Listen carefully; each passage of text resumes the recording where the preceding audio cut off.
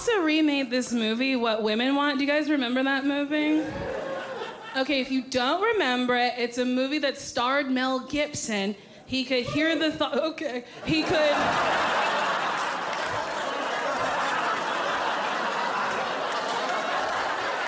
Woo for Mel Gibson? Have you been in quarantine your whole life?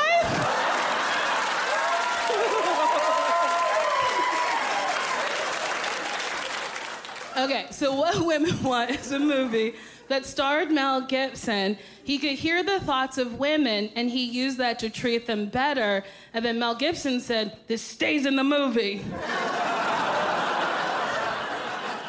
Got him! So they remade the movie with Taraji P. Henson, and it's called What Men Want. And I was like, we already know what men want. What is that movie? What is it? Is it Taraji walking around, having a nice day? She sees a man, she waves, he waves back, then she hears his thought, and all it is, "I want you to guzzle my cum."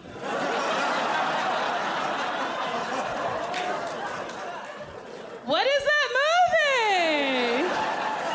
movie? Is it just an hour and a half of her being afraid? What is it? Watch Nicole Byer, Big Beautiful Weirdo, only on Netflix.